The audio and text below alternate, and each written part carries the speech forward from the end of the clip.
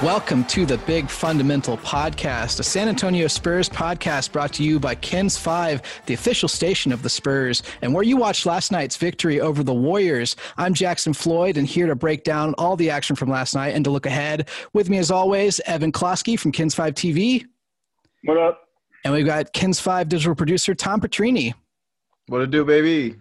Guys, with last night's win over the Warriors, the Spurs have improved to 14-10 on the season. That puts them half a game out of the fourth seed in the Western Conference with a chance tonight to move into that top four spot, just ahead of the Suns, who are playing the Bucks tonight. How do you guys feel about their playoff chances and where they stand right now? I mean, they're playing their best basketball that we have seen in the post-Kawhi era. I don't think that's an understatement. I don't think that's underselling it at all. I don't think that's overselling it all. I think they're really locking in, and everybody is further along in their development this year. From DeRozan all the way down to Šamanić. But on the court for these Spurs, we're seeing Dejounte Murray step up huge. I mean, he was probably had the best game of his career last night, 27 points, 10 rebounds. Career high, season high in the NBA, 8 steals in the game. He is, I believe, third in the league right now in total steals. The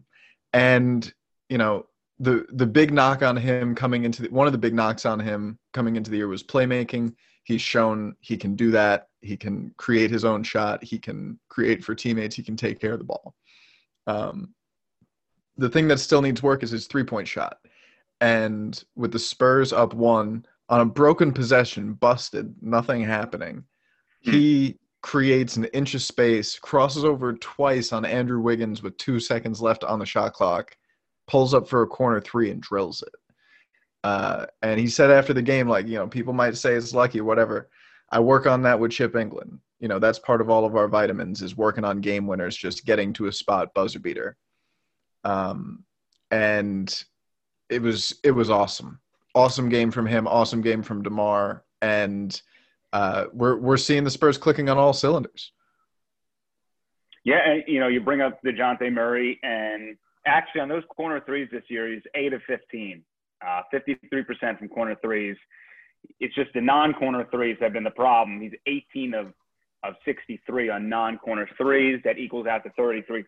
Last year, he was 38% from three, something I said on Twitter, and I still firmly believe. We should see Dejounte's three-point percentage at least get to 35%. I do believe that. So no matter what, there's going to be a progression coming. How much of a progression, I don't know. But I think 33% is a bit low for him. I think more recently he hasn't quite been delivering as he had been earlier in the season. Certainly something to watch out for, but nonetheless, I'll say it once and I'll say it many more times after this. Again, it's a bad year for the Dejounte Murray haters. It's just not a good year for you. It's not a good look. Good look. They've gone you very can get my mention. Twitter. He's going to have a bad game here or there. I'm not saying he's going to go 72 strong, but it's not a good look. I mean, you really saw the shots he missed yesterday, right? We can talk about those a little bit if you'd like. But no, a career night for him last night. We just talk about the box score. There's stats he put up there: 27 points, 10 rebounds, 8 steals. 8 steals. That's a career high for him. A lot of stats coming out of the Spurs PR office on that last night. 8 steals is the most by any NBA player this season. Dejounte Murray was the first player in the NBA with 20-plus points, 10-plus rebounds, and 8 steals since Jason Richardson in 2008. You love to see it. This team seems to be riding and dying on his and DeMar DeRozan's performance. And part of that is because they're still trying to work Derek White back into the rotation, coming back off an injury. We've seen a handful of games from him. His shot's still not there. He was 1 for 8 last night, I believe. 1 for 11. 1 for 11. Okay. Yeah. So not a good night shooting for him. He still provides so much on the defense. Evan, I mean, his defense last night, especially if you want to jump ahead to the last play of the game, was a key indicator into why the Spurs won against the Warriors. So, yeah, I mean, after the first couple of Memphis games, and everyone kind of saying, wow, is Derek White hurting the team? Is that why they're looking poorly? And then kind of really honing in on what Derek White was doing and watching his minutes, especially the Houston game. If you look at that game and you just follow Derek White, his defense is phenomenal. I mean, he is all over the place. He is right back to where he was supposed to be. I mean, it honestly has taken him very little time to no time to get back to elite defense. And again, he is, and I think something that Tom said on earlier Big Fun Pod, he's one of the team's best on-ball defenders. He's tremendous in help. He is certainly, I think, their best all-around defender, and he's showing it. Eventually, his shot's going to come. I mean, he's 82.6 points per shot attempt right now. That's like one of the worst at his position, maybe the worst at his position. I promise you it is going to get better. And once the shot comes, you're going to see an elite player out there once again. We already have an elite defender. We just, need him to make some shots. It's been a rough go. And if you're looking to buy Derek White's stock, now is probably the time, because I don't think it'll get much lower than right now. Because as you said, you're always going to get the defense from him. He's a rock solid defender night in and night out if he's healthy. And that's not going to change. If there's a night where Derek White gets torched, I'm going to take my hat off and watch that highlight 100 times, because I'm sure the other guy did fantastic. And last year in the bubble, he was hitting almost 39% of threes on 8 attempts per game ish. So he's going to bring a shooting punch to that starting lineup. And Tom, I just want to add some numbers very quickly to what you're saying, to what you're saying, because it's building on to buying the stock, right? Effective field goal percentage, career. Last couple of years, been around 52, 53%. He's at 40% right now. Finishing around the rim, the last couple of years, average 59%. He's at 50% right now. On mid-range jumpers, he's at 46, 47% the last couple of years, at 32% right now. And then on three-pointers, as you mentioned, he had 205 three-pointers last year at 38% clip. The year prior, he was 35%. This year, he's at 27. Those numbers are going to go up, and he's going to have a night where he hits 6 or 7 three-pointers and just blows it all up like he's going to. Yeah, the people that are shorting Derek White right now, he doesn't look great. How long do you think that is going to last, realistically? Yeah. I really don't see it. And, adding him back into this team, we kind of touched on the big picture a little bit before. 4 games over 500. That never happened last year. They've won 3 games in a row 3 times this year, I believe. And that never happened last year. Is that right? Yeah, never happened. So, we can already see that this team is playing at a much higher level than they did last year, and it's banking on internal growth.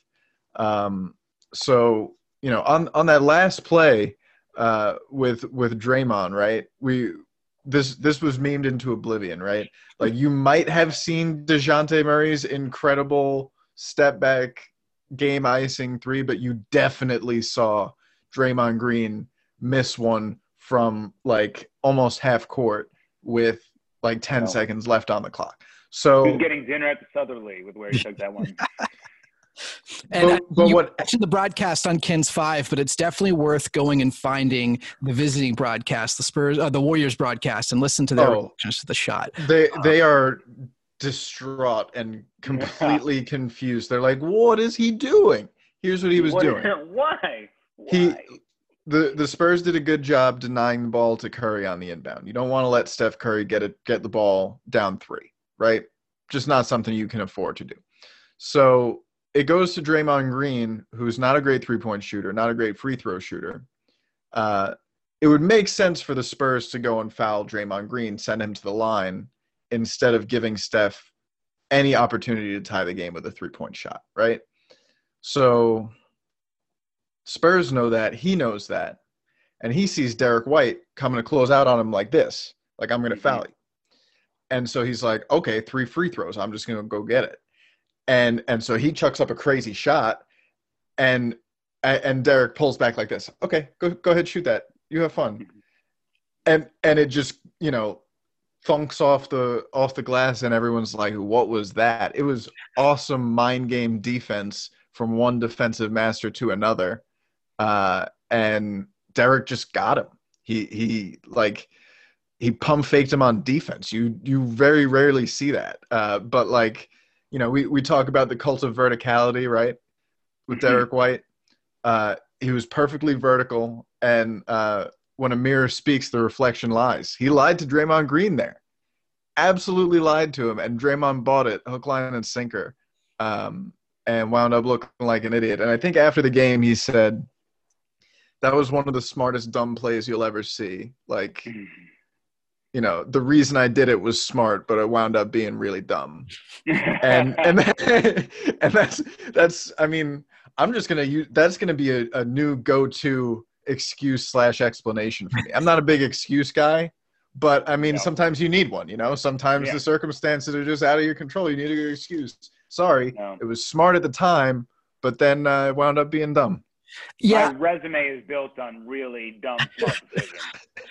Look, in a bubble, that may be true, but when you've got Steph Curry on your team, I'm not taking any last-second shot. You know, I'm giving it to him. He is still so special. You know, I think it gets lost in the minutia, and he's kind of brought it back over the last few weeks. You know, the conversations. He's reminding people that he's still an all-time great. He put up 60-plus points in the game already once this season. At the end of the first quarter, hits that deep buzzer-beater three just out of nowhere. It's something he does on a weekly basis, it seems like. But the Spurs, I thought, did a pretty good job keeping him, you know, he's going to get his shots. He still shot over 50% from three, but he didn't explode, you know, and that was good. Yeah. He's still one of the most, like, sadistic scorers I've ever seen. Like, that three you're talking about at the end there, he got the switch on Rudy Gay and said, oh, all right, bet. And he didn't even really try to make that much space. Like, he was just dribbling for fun for a good 6 seconds, and then he was like – and got it. And there's nothing you can do. But the Spurs did a pretty good job of limiting him. Kelly Oubre, once again, as always, too hot. But, you know, that's going to happen sometimes. And they did a good job of limiting everybody else. And like you said, Jackson, just keeping Steph Curry in check. I think one of the big differences in this game as opposed to the one where he torched them, was he didn't have James Wiseman. And, you know, Wiseman's incredible gravity in the other end of the court that gets you a lot of efficient points. You know, you've got Steph's three-point gravity, and then you've got Wiseman screening and rolling to the basket. And, you know, Juan Toscano-Anderson – not quite James Wiseman in that regard. Yeah. Sorry, all due respect to Juan Toscano-Anderson. So when and then you also had Steph attacking not LaMarcus Aldridge in pick and roll, but Jakob Poeltl, who's much more adept and, you know, can almost kind of survive on some of those switches on the perimeter and like hedge and recover and is awesome at the rim. He's been averaging like over 2 blocks a game since the first 10 when he really wasn't looking like himself. Yeah, Evan, elaborate on that. Yeah, because, I mean, I know that you're someone who really pays attention to the lineup stats and the defensive stats when Jakob's out there. The total difference maker, as Tom was saying, right? Oh, yeah. And I just do want to mention the Spurs did come out with their injury report. Lonnie Walker is back tonight. Derek White is out along with LaMarcus Aldridge. So everything as expected. Entering tonight's repeat matchup with the Golden State Warriors. When it comes to Jakob Poeltl, this dude is unbelievable. Obviously, the majority of his lineups are a net positive. That starting lineup with Murray, Walker, Johnson, DeRozan, Poeltl, that was seen more at the beginning of the year when LaMarcus was injured. That's probably his worst lineup. At least certainly in sample size, but just looking at all of his numbers, I mean, when he is on the court, the Spurs are very rarely giving up more than 100 points per 100 possessions. And he is a phenomenal anchor for this team. It's no coincidence that the backup units have not been crushing other backup units because Jakob Poeltl hasn't been playing those minutes. Okay, it's no surprise that Jakob Poeltl in the starting lineup has created a more defensive-minded team, even though the Warriors dropped 36 last night in the first quarter. That had more to do with the Warriors getting hot with their shots and the Spurs giving them the shots that they want and them hitting it versus something ridiculously wrong with the Spurs. I think, even if you go into the third quarter when the Warriors were getting layup after layup after layup, that was a good adjustment by Golden State because the Spurs kept sending two people at Steph. And if you're going to send an extra person at Steph, that's going to allow a slip and an easy bucket. So obviously those are just part of the seesaw battles with coaching that you're going to have to deal with in adjustments. But Jakob Poeltl is phenomenal. One of the most impactful players in the league, to be quite honest. Certainly doesn't provide much of an offensive threat, even though he's been better. Last night he was 7 of 9 and getting his. I think that starting unit, especially with Derek White, Derek White knows how to find Yak on those roles, and does so with phenomenal ease, to be honest. So Yak's getting a little bit more involved with that starting unit, but I think every fan out there sees his importance. He's not a superstar. He might not get the respect that he deserves nationally in terms of maybe an all-defensive team, but man, I don't know where this team would be without Jakob Poeltl. And the fact that they got him signed for what they signed with was a phenomenal deal in the offseason. And it was a deal that, everybody was on board with and just proving that it was the right move to bring this guy back. And was a sneaky good pickup in the DeMar DeRozan Kawhi Leonard trade. Yeah. And I think early in the year when he was not super effective the first 10 games to start, people started talking about, well, why did we sign him to this deal? We should go get Jared Allen. We should go get Andre Drummond, blah, blah, blah. Let him settle into his very simple role. And he's playing it really well now. Shocker. Seasons aren't made in 10-game sample sizes, in 25-game sample sizes. We're starting, in about 2 to 3 weeks, we're going to have a very decent sample size. And even then, we still have another half of the season. So it's like, that's for everybody, right? But so Yak, he's not a threat in terms of making his own shot, in terms of, getting buckets in the post or stretching the floor like that. But you don't have to create your own shot to be a threat. Sometimes you just need to be 7'1" and near the basket. And maybe dunk once or twice, Yeah, and he's getting some Poeltl jams in there. I've seen enough to know that they exist. I still would like him to finish a little stronger. There are still times when he'll go up soft and cost the team a couple points because of it. But you don't need to be a good shot creator to be a good finisher. Danny Green couldn't dribble, can't dribble, were the velvet painting of a whale and a manatee. But dude's still a threat if he's standing in the right spot and a good pass hits him, if he does his job right, Yeah. So when you put guys in the right spots, you see returns, and we're seeing that with Jakob Poeltl. And I don't know if it's time to get into the mailbag yet, but I know that we have questions about his long-term role and LaMarcus Aldridge's. Yeah, I was about to say a few things to talk about Poeltl there. Yeah, go on, Evan. I just want to throw this out there. I'm a couple of games away from throwing this out on Twitter because it's still only 55 possessions, but this was a starting lineup I think a lot of fans wanted.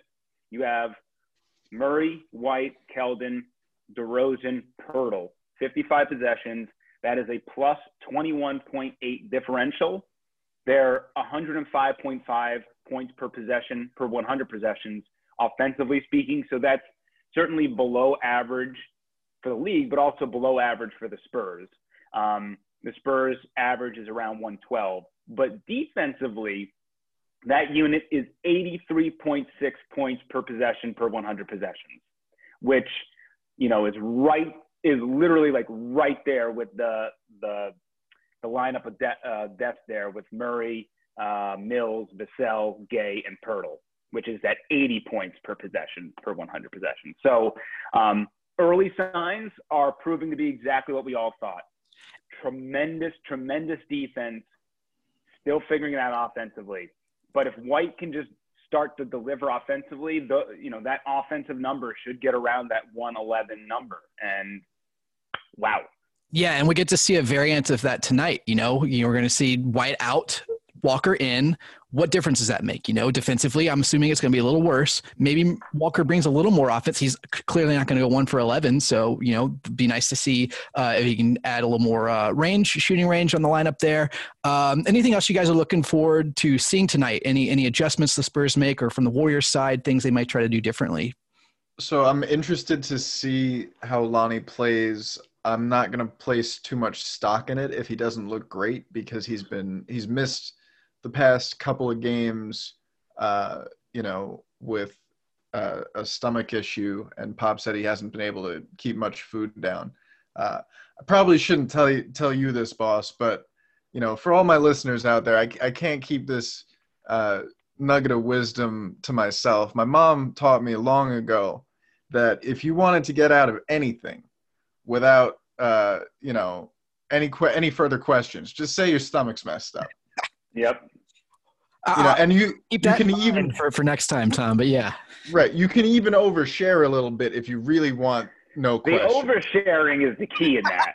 All right. Right. The overshare immediately stops follow-up questions. You stop follow-up questions, you have one. Yeah, sorry, boss. Just really uncomfortable bowel movement today. Oh, okay, all right. yeah. You should have seen what happened to me in the morning. Okay, that's enough. Goodness. All right. Well, any final thoughts on this matchup before we move on?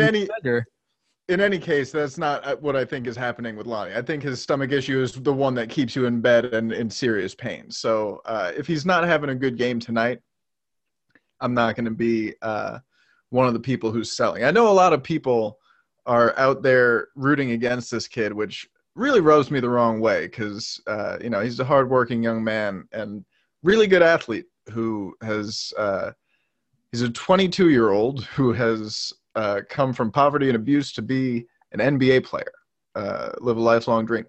And, oh, by the way, he's got a ton of talent and a lot of potential. I know a lot of people are saying that his year that so far has been disappointing, as we've talked about on the show before. 5th option in that starting unit, right? He's not in a position where he can show everything that he's got. And I'm not expecting that from him tonight, especially if he's starting. I am looking forward to when he's healthy and White is back. I'm looking forward to seeing Lonnie Walker come off the bench, because I think that's going to happen, because you need Derek White's higher defensive ability. You just need it. He's also just further along in his development as a player, He's 4 years older. Yeah. Right. Yeah. That's just what makes sense. That's probably what the plan was coming into this year before the injury to Derek.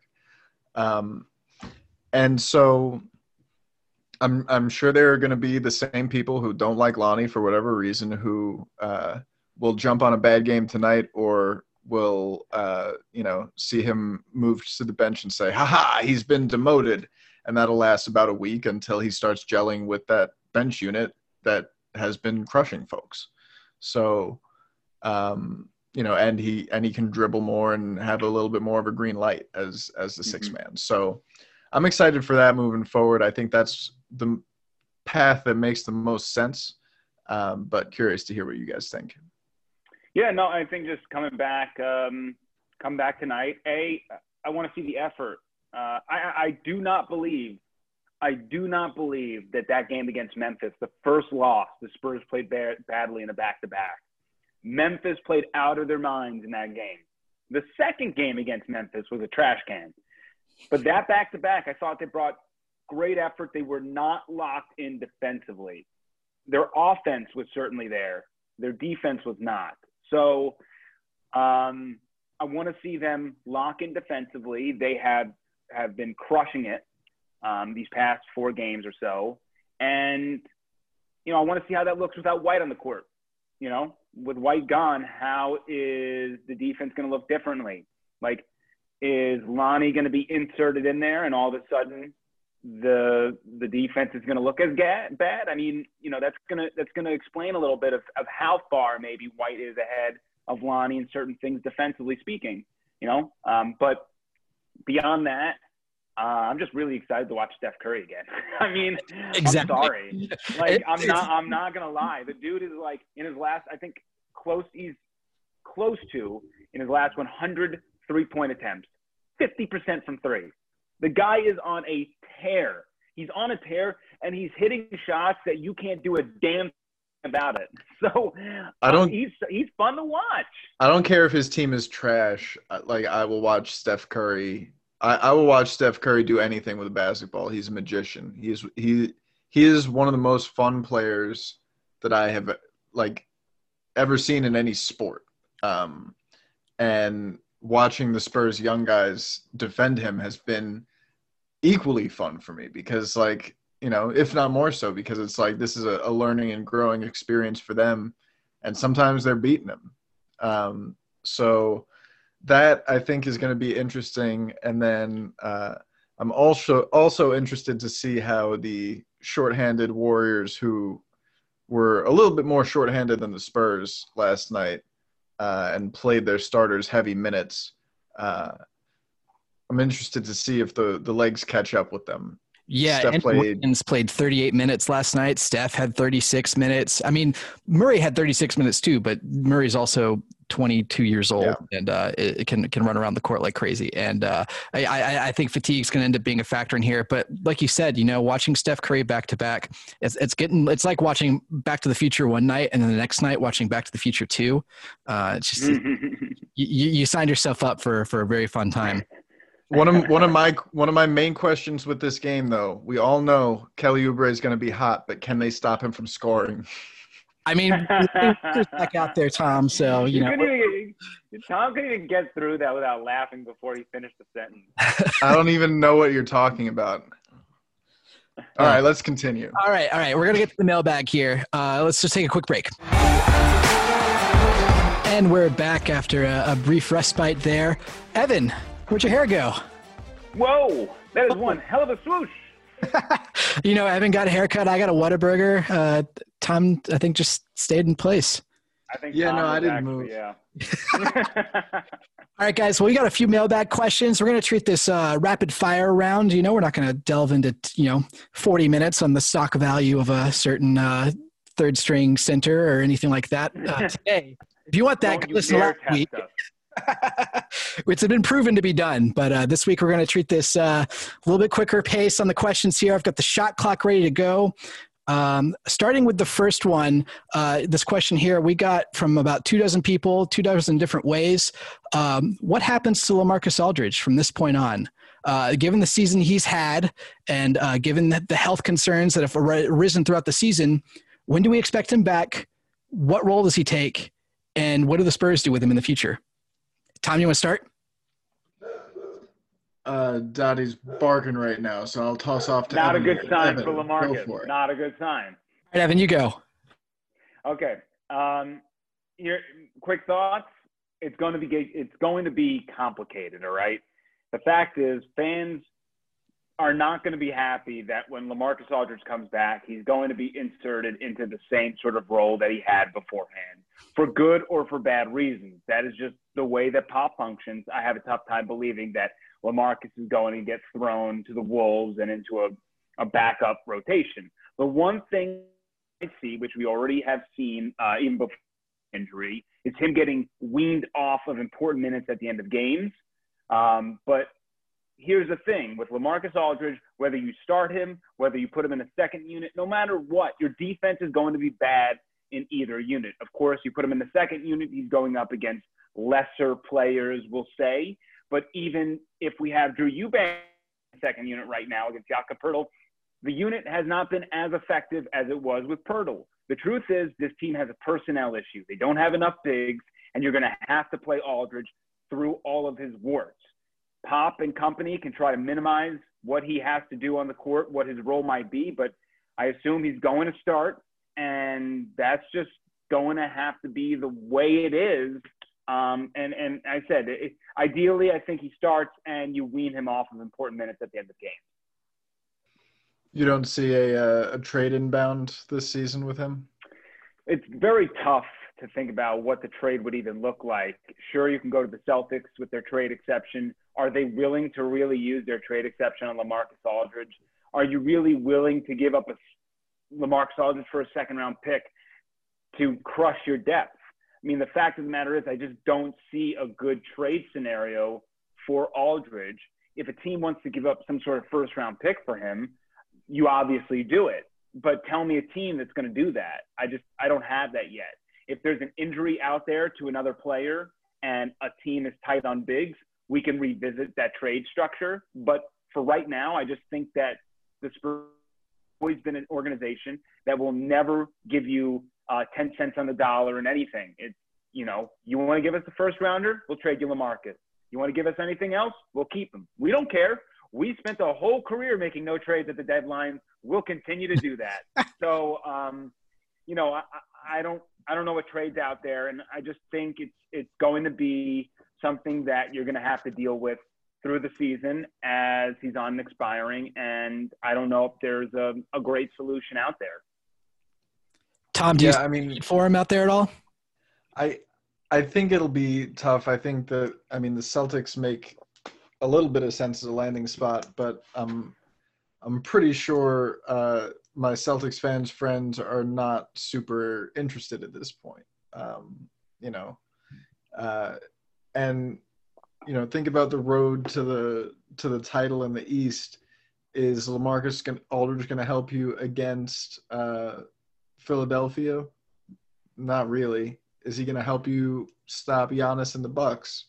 No, not really. It's tough, but if there is a team that is looking for a stretch big to really come off the bench, will probably be his role moving forward. I think on most teams, he at this point in his career, I'm still not ready to call it over yet in terms of his legs, but it would shock me if we saw him return to form anywhere close to where he was as a rim protector for the Spurs team in years past. Those days are behind him. He's pushing 36. I just am not he's not Pau Gasol yet in a Spurs uniform, Yeah. I completely agree that I haven't given up on him yet. I think he still has a lot of offensive viability. The defense just isn't there. He's got that one jump. He's willing to take that jump 20 feet away from the shooter. And that's about it. There's not a team out there I could see trading for him. So I just want to throw out this thought. What would the trade be if the Cavaliers kind of fall by the wayside and you could say, hey, we'll give you LaMarcus and something for Andre Drummond? I've seen fans talk about this. I'm not personally super jazzed on Drummond. I would rather just if the question is giving up something and LaMarcus to get Drummond and then create, the thing with him and Pirtle at center versus just keep the core intact and let LaMarcus walk, I'm fine with the second one. Would you trade 2 seconds and LaMarcus for Drummond? If it's second round picks, yeah, but I don't think they'd do that. Yeah, I'm fine as long as we're not losing young core or a first round pick bringing Drummond. Yeah. But there would be no trade where you'd give up a player nor a first round pick. Yeah. But let's say the Cavaliers get to the trade deadline. Nobody wants Andre Drummond. Wouldn't you take LaMarcus in 2 seconds versus Drummond? You're getting something in return. Yeah, you're getting a body. Even if it's 2 darks. It's what are you doing with Drummond after the season? And what are you doing with Drummond at the end of this season? It's not like you're going anywhere. And again, this is on the assumption that the Cavaliers fall by the wayside. Yeah, I mean, the Spurs' biggest weakness is the front court depth, right? You know, with Aldridge out right now, it's Pirtle and then it's Eubanks. And we can get to what Eubanks has done of recent. I don't know if it's sustainable. We've got a question about that. But you're going to want someone else who can play that center position. And if you're losing Aldridge and if you're trading him for picks that really handicaps you. So getting someone in there to fill in a body, you know, if it's Drummond, that's great. Drummond brings in a lot of rebounds. Aldridge doesn't really rebound right now, so you at least can fill that hole. But I prefer the team with Yak out there in the crunch time, and I don't want Drummond to kind of interfere with that in that sense. So I want to move on to the next question that kind of relates to this. At Just Dancer 73 wants to know what the move is. Is there a move out there for the Spurs? You know, the young core is kind of gelling right now. This is probably the best stretch of basketball we've seen from them, 6-2 in their last 8 games. Is there a move the Spurs can do to improve, or do they stand pat? I think, like Evan said, you know, these guys aren't known for making deadline deals. I think Patty is pretty much off the table. You know, we came into the season talking about this Spurs team has the young core that for most fans is pretty untouchable, and I would have to guess for the organization is pretty untouchable. And then you got 4 veterans on expiring deals. Patty Mills probably will retire a Spur, should retire a Spur. DeMar DeRozan playing some of the best basketball of his career. I don't think they're going to let him go. I think they'll probably try to re-sign him, and they probably should. And then you've got Aldridge and Rudy Gay. I think Gay's defense has been better than Aldridge's this year. I think he's gotten tough buckets. And he's also spaced the floor pretty well.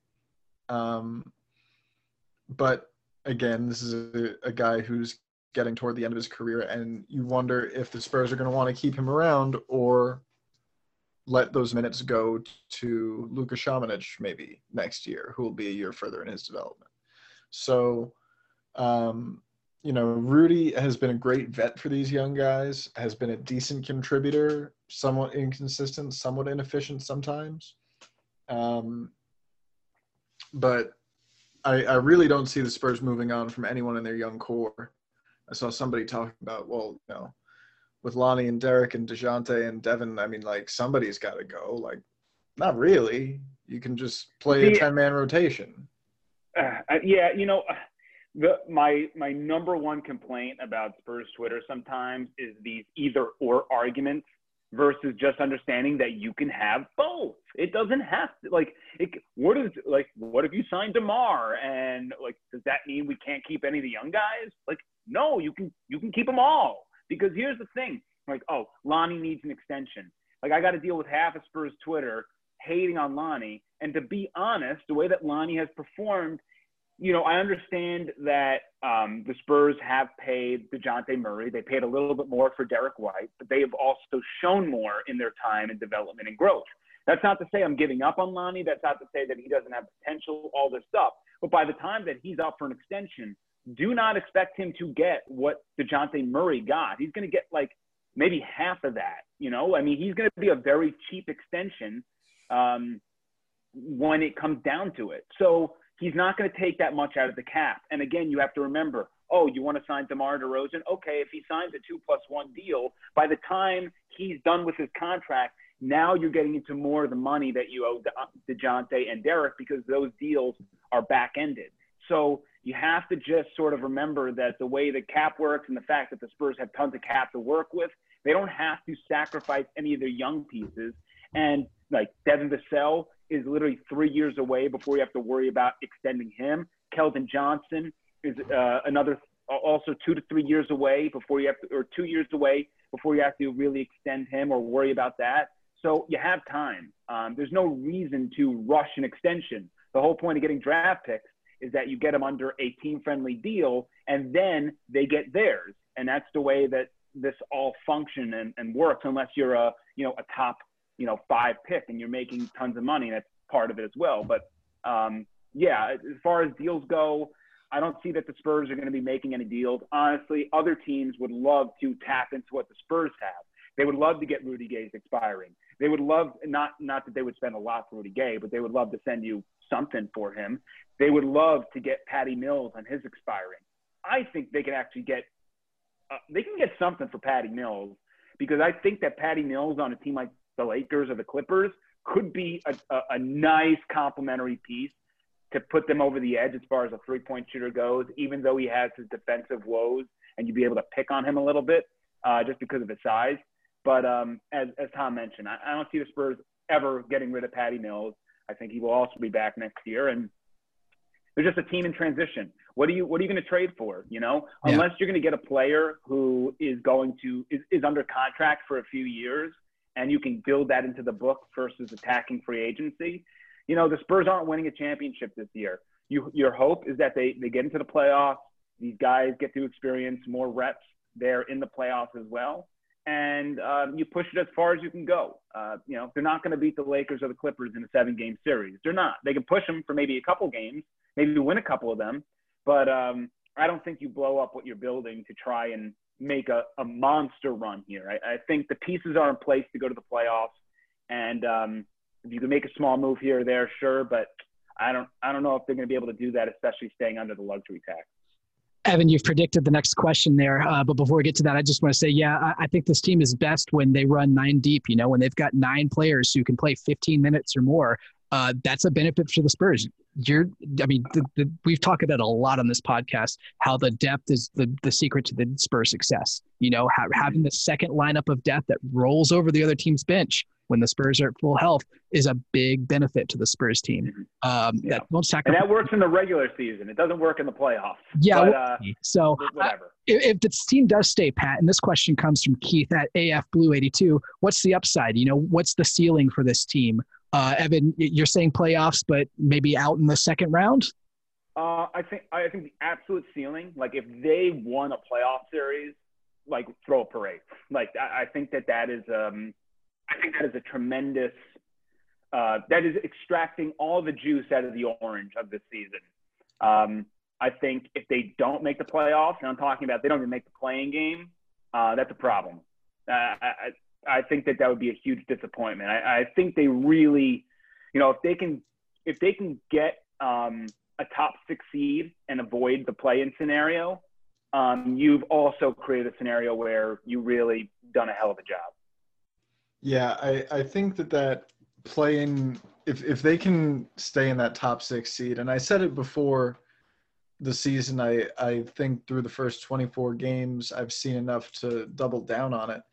This team is way closer to being top 6 in the West than they are to being in the lottery. And, we've seen them beat the best teams in the league this year, right? We've seen them take down the Lakers, the Clippers, the Celtics, the Nuggets. They can play well against upper level competition. So a first round win wouldn't shock me, especially if they can get like the 6th or 5th or 4th seed and avoid the Lakers or Clippers in the first round. I think they could make a dark horse run, probably not to the finals, but like if they wound up winning 2 series, it wouldn't shock me, just because they have DeMar DeRozan playing his best basketball at an all-star level. Dejounte Murray close behind him at this point.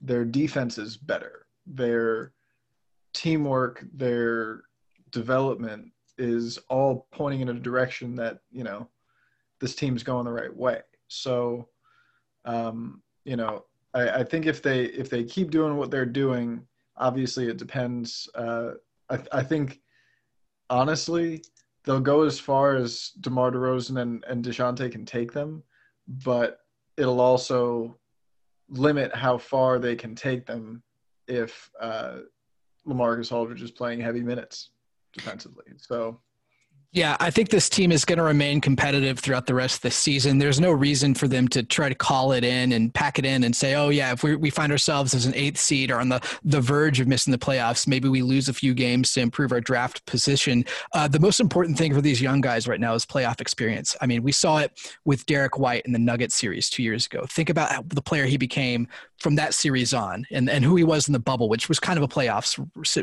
This whole team in the bubble, that was a small microcosm that was similar to the playoffs, right? You're playing bang bang games. You guys are in the same spot. It was that same atmosphere, that attitude you're playing to continue your season, right? And that did wonders for the Spurs. I like them. I think there's a chance they win a playoff series. I think they're going to really have to commit to not playing Aldridge down the stretch in tight, crucial minutes to do that. And I think this team is kind of on the verge of doing that, as we were just talking about.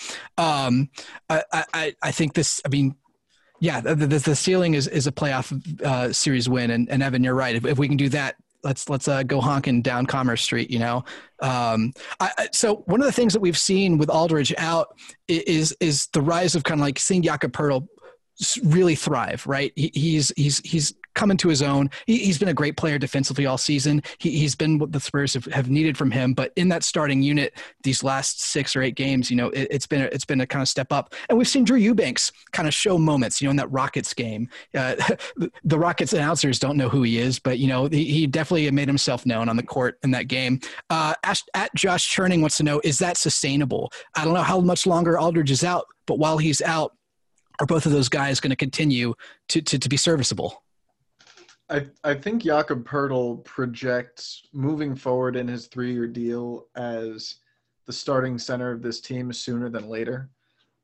So I think that for him, absolutely yes. You know, I think he can continue to set screens at a high level. I saw something recently about how high he is on the leaderboard for screen assists this year, despite not playing very many minutes.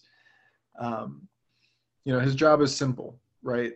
Obviously on offense, he's bringing less than Aldridge, but he's screening hard. He's getting to his spot, you know, at the dunker spot and opening things up for guys. But the defense is the reason that he's in there. And because the team in front of him trusts him a little bit, they can play more aggressively. They can gamble a little bit, knowing that if they get burnt, Jakob Poeltl's back there. And that's different than the kind of scared defense you play when it's LaMarcus Aldridge. So I think that Yak's play is sustainable. And then as far as Drew goes, I mean, his entire game is energy and activity. And I think you're always going to get that from him. So, you know, I hope he stops shooting these mid-range jumpers. I mean, we're getting a lot of Drew Eubanks jumpers in the guts of important games.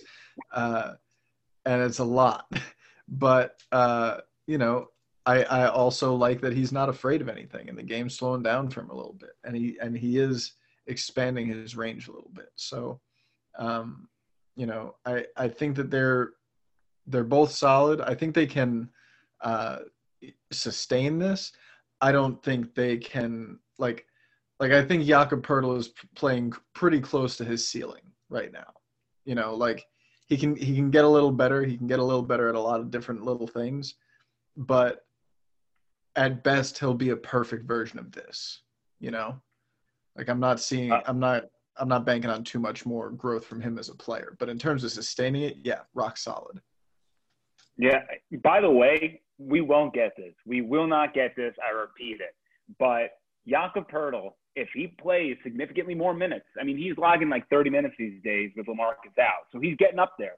Raptor on 538.com, their ratings are just sort of like plus minus, who's having like the best sort of season, yada, yada, yada. He's not eligible as far as the aggregate of players. Right now, the best defensive player in the NBA is Clint Capella. He's a plus 7.2 defensive Raptor. Jakob Poeltl is a plus 8.6. He's not eligible. He's a full point and a half almost better than the best NBA player. And he's about 2.5 minutes away from getting himself into that rating. I cannot begin to explain of how amazing Jakob Poeltl is defensively.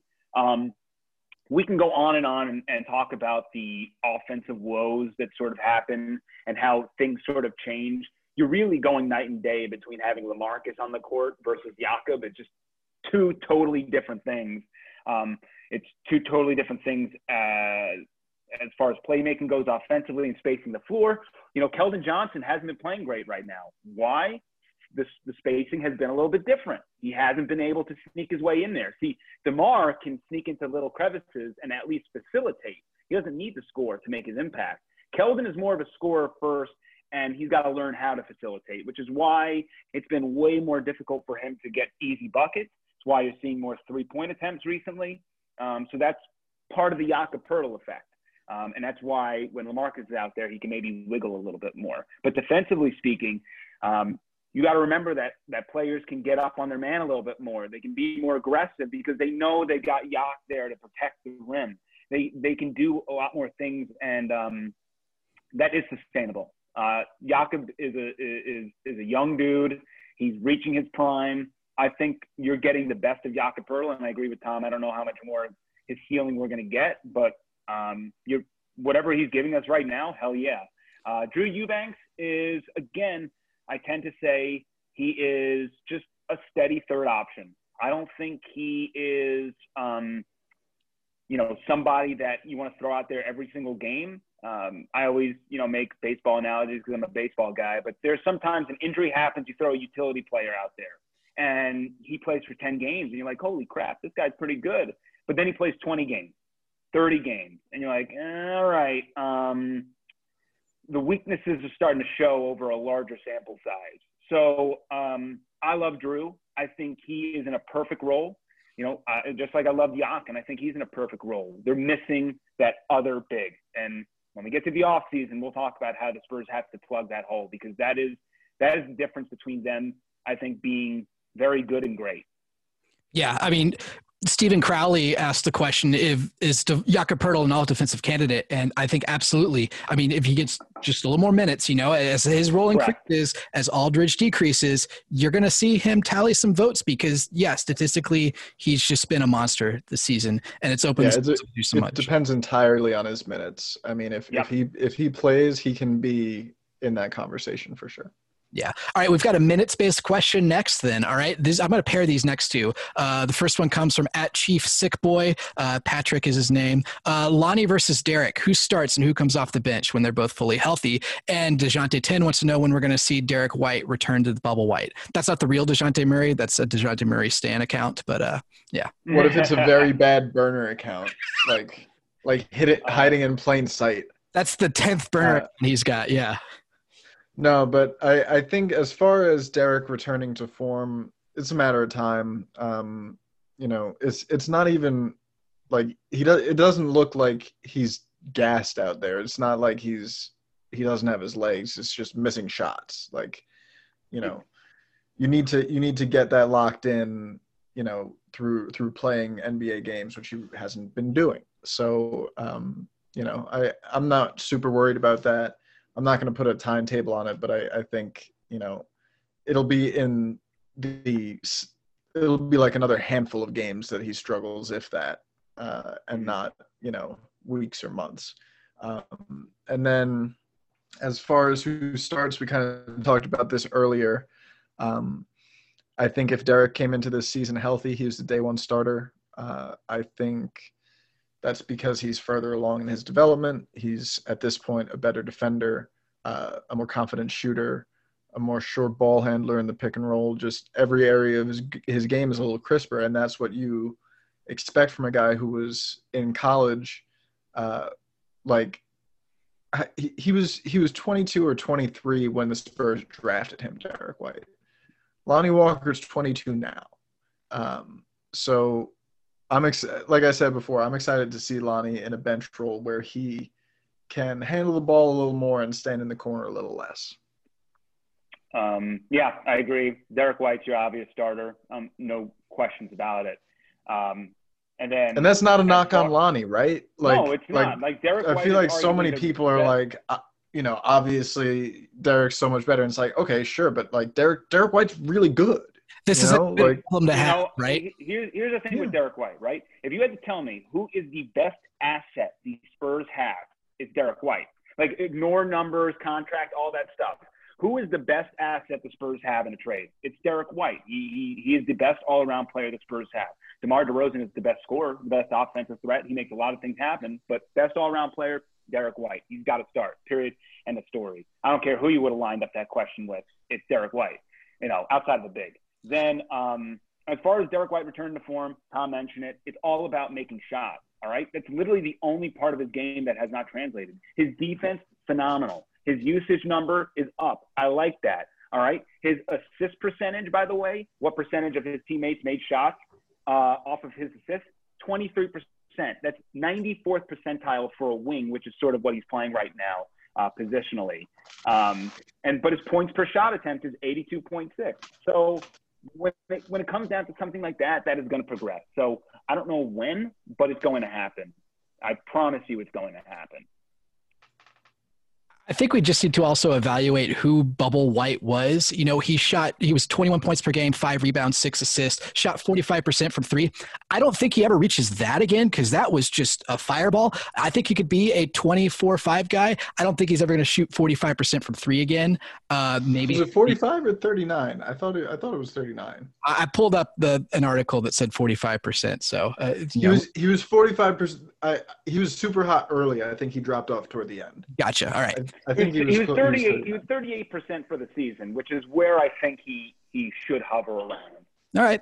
Well, I think the shots may not be there for him to be a 21-point per game shooter every night, but he's going to be one of those guys. We talk about the Spurs have guys who can take over a game. It's going to be a Lonnie game or a LaMarcus game or a Derek game, and I think we're only a short time away before we have a Derek White game. Needless to say, he's always going to bring the energy on defense, and you want him and Dejounte next to each other as much as you can because that's just filthy. And throw Jakob Poeltl in on the front court defense, and who's scoring on the Spurs, right? I've got one more question for you guys. Who are the potential targets for the Spurs this offseason? Is it too early to talk about it, or do you guys have some thoughts to dive in on? Evan, you want Yeah, I mean, it is a little too early. I think we can go hamski on these well down the road. But just, John Collins is my number one right now. Throwing the max at John Collins. Atlanta still might take him, and there's nothing you can do about that. He's a restricted free agent. But nonetheless, my first home run hit is giving him the max, and if he accepts and the Hawks decline, then we'll figure out all the games afterwards. But getting a big is absolutely number one, and John Collins is just my prize possession right now. It's going to be tough to get him, but that's just the biggest name that's sticking out. Beyond that, wing, you're going to need a Rudy Gay replacement. You're going to need a nice 6'8", wing to help out. So, look, assuming that you want to kind of attack in the draft, I think the Spurs should begin getting guys who are a little bit older, maybe in college, at least at a wing, to see if you can insert them into the lineup ASAP versus a project. But again, we'll go through draft discussion later down the road. People have thrown out like Bagley, and that's a pass for me as far as the big. He's just not good enough defensively. I think you're going to really, you're just not going to be happy. I'd rather, LaMarcus Aldridge, who does a lot more offensively than Bagley does. And Harry Giles would be a cheap dart.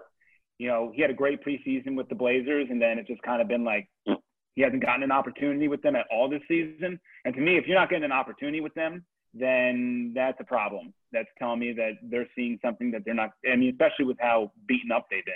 So that just tells me that there's something not right as far as the talent, or he's not progressing as much as we all think. But, it's when we get to the offseason, we get closer to the end of the season, we'll start discussing who they need to get, because I will be all over the big discussion. That's number one. Wing is number two. Yeah. On John Collins, he's averaging 18 and 8 this year, basically. He is shooting 41% from three this season. And I'm interested in Collins partially because of the reasons that he reportedly wants out of Atlanta. He is apparently sick of watching Trae Young dribble all the time and wants to play in a system with a little more ball movement.